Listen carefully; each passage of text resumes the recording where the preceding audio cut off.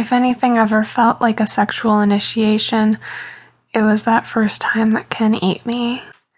As his tongue approached my cunt, before he'd even made it all the way up my thigh, I could already tell that the trip that his tongue, teeth, lips, and fingers were going to send me on was going to be way beyond my realm of experience.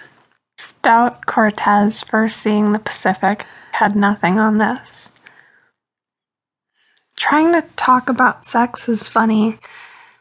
Using words to describe experiences that are, for me at least, intensely nonverbal.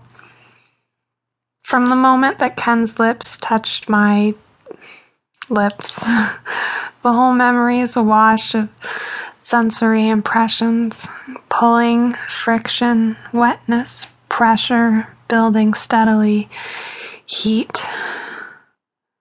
I can't tell you what he did that first time or how he did it. Later experiences, sure, maybe I can at least try. All I know is that the whole time stopped, earth moved thing, it's real.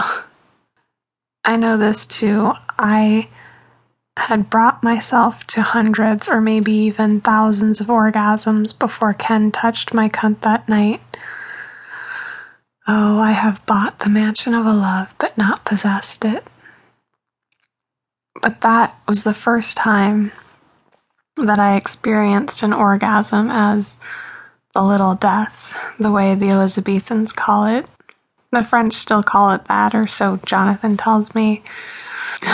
When I re-inhabited my body, I was sprawled on the sofa, my legs splayed over Ken's shoulders. He was kissing his way leisurely up my belly.